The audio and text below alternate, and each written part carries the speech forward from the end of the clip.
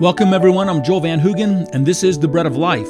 This is a program of the International Disciple-Making Ministry Church Partnership Evangelism. You can go to traincpe.org to learn more about our work in over 40 countries. You can also find us through links at breadoflifeboise.org, where you'll learn about our local missions fellowship.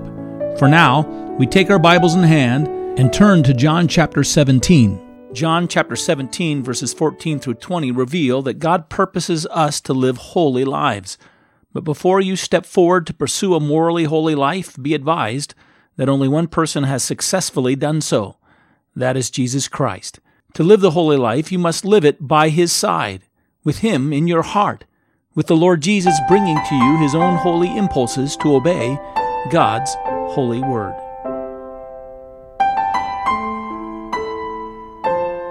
So I'm to be a person who is communing with God and receiving the holy life of Jesus Christ, that I'm waiting upon Him and I'm letting Christ work in me all of the attributes that are His and allowing those attributes to give rise to actions of holiness.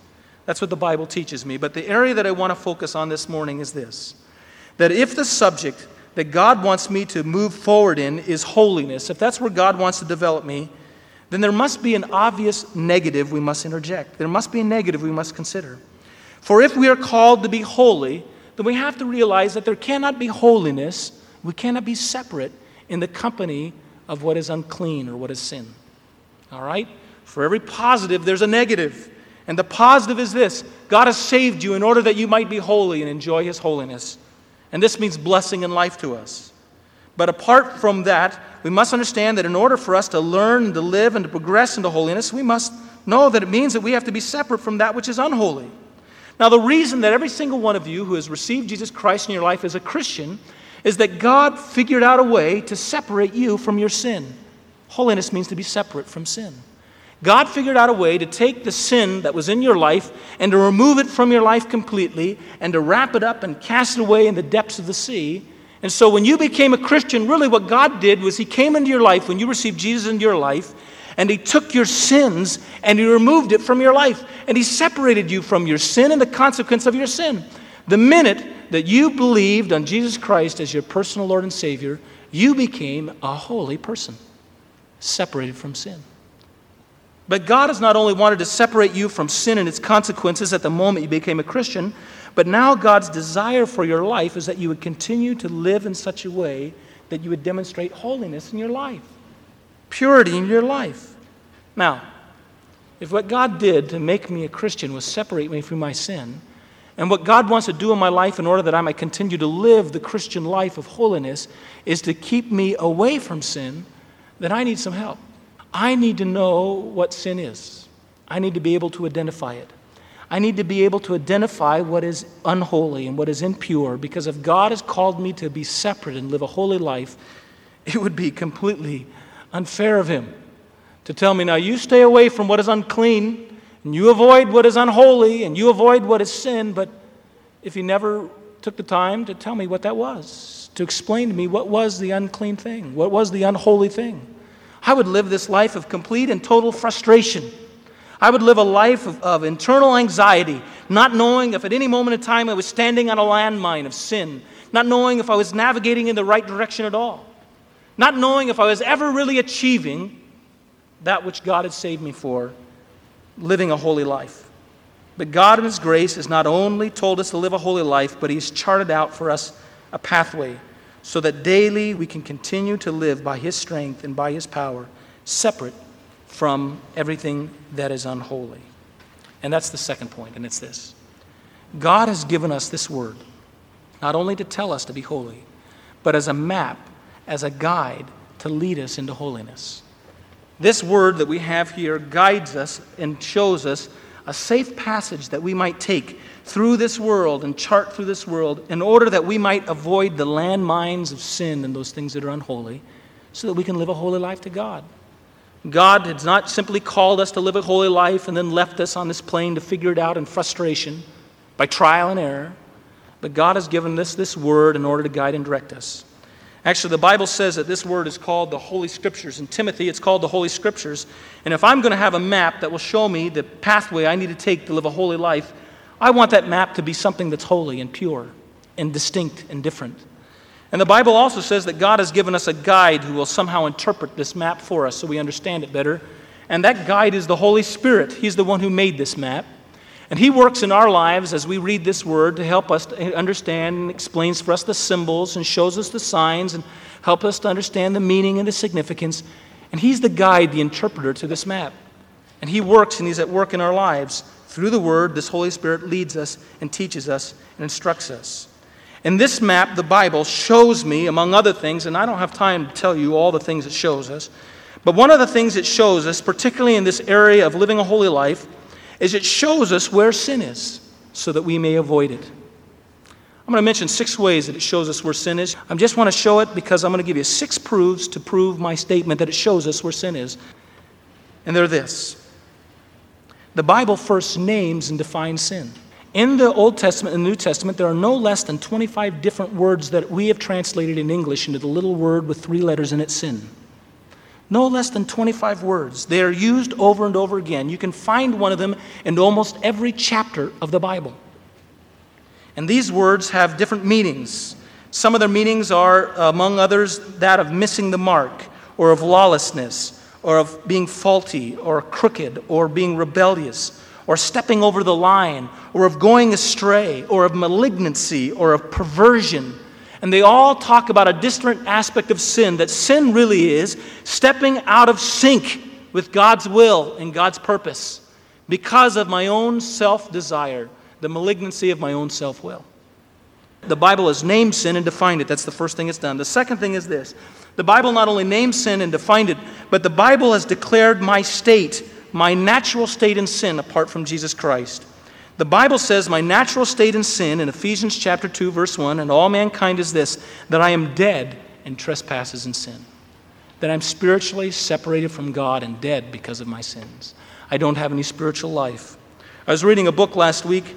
It told the story of a gentleman who was the president of the Moody Bible Institute back in 1914. And he had a speaker come and speak to the assembly of students at his school. And this speaker was the most renowned scholar on the life of Paul and on the archaeology of Luke and the book of Acts. And as this individual was speaking, he let slip into his speech just an innocuous, safe little statement where he referred to the divine spark in every man. And after he is done, the individual who was the president of the school stepped forward and said, I want to say something to our students. I know that our speaker has no desire to mislead anyone present here. But there is no divine spark in every man. The Bible says that we are all dead in trespasses and sin until we receive the life of Jesus Christ. See, the Bible teaches us what the condition of man is in their sin.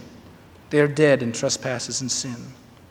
The third thing it does is it names specific sins.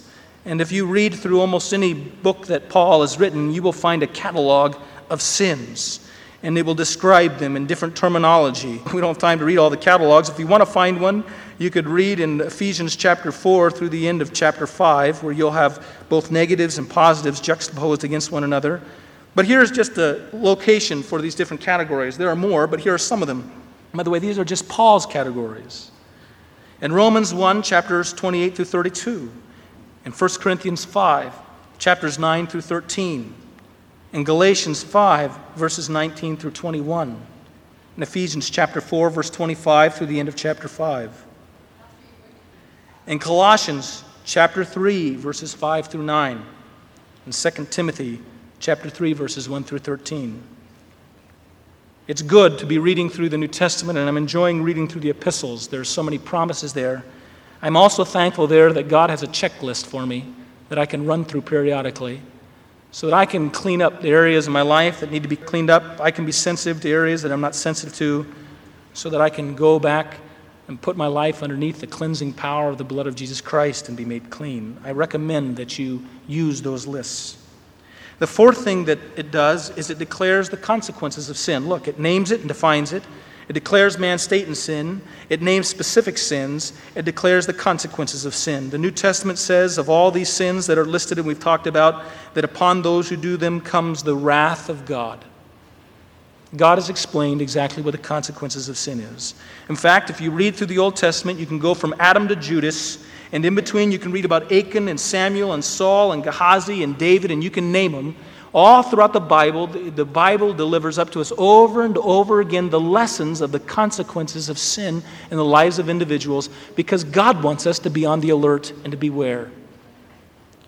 When Satan fell, 1/3 of all heaven, of all the angelic realms fell with him. When Adam fell and sinned, all of mankind fell with them. The grave consequences of sin. Eventually, sin called for the death of God the Son on the cross. The great consequences of sin that the Bible teaches us. It is not something to take lightly. God doesn't want us to. God has given us this map to warn us and guide us. The fifth thing is this. It shows us how sin and the cross meet. Because there our sin, my sin, was put on Jesus. And there Jesus took my sin and bore it away, took it away. And the Bible says he's taken my sin and he's thrown it into the depths of the sea. He's removed it as far as the east is from the west. The sixth way is this. He has revealed sin by telling me the kind of life I ought to live. The Bible shows me and reveals to me God's will for my life and the way I ought to live. And in explaining those positives to me, it addresses the negatives of my life. Dr. Graham Scroggie said this, news which is good implies a state which is bad. Supply presupposes want. News which is good implies a state which is bad. Supply presupposes want. Salvation implies sinfulness. When God comes and gives us the good news of how we ought to live a holy life, it's because God knows there's bad news out there. There's the need of knowing how to live a holy life. Because all around us, we're in a world that is decaying and passing away. And so God, in His grace and His love, has brought to us good news in the midst of dire situation. And salvation is the great good news. It's the gospel. It's the gospel that says that even though we were ready to be drawn away because of the condemnation of our sins, God has fought the battle in our behalf and has overcome and won the victory for us. It is good news because of what God has done for us. So this Bible is a map, you see, and it does all those things for us in order that I might know how to navigate my life in such a way to live a holy life through Christ's power in my life. It's a map that shows me around sin. It's a reprover that convicts me of sin. It's a mirror that helps me to alert me to sin. It's a surgical sword that cuts it away in my life. But it addresses these things. And still, you and I sin. We do things that are wrong. We do it every day. And what happens when we do that? Well, it directs us, this map directs us to a well where we can go, where we can have those sins washed away every day in order that we continue to maintain a holy life. I had an old pastor used to call this verse the Christian's bar of soap. It's 1 John 1:9. If we confess our sins, He is faithful, He is just, to forgive us our sins and cleanse us of all unrighteousness. Who doesn't desire and long to be clean, to be right before God? Well, thank you for listening to the Ministry of the Bread of Life. To learn more about our ministry, let me suggest you go to one of two websites. Go to traincpe.org to learn more about the work we're doing all over the world to equip and engage the body of Christ in personal evangelism, discipleship, and church planting. Or to learn about our work in your community, go to breadoflifeboise.org. Until the next time, God bless you.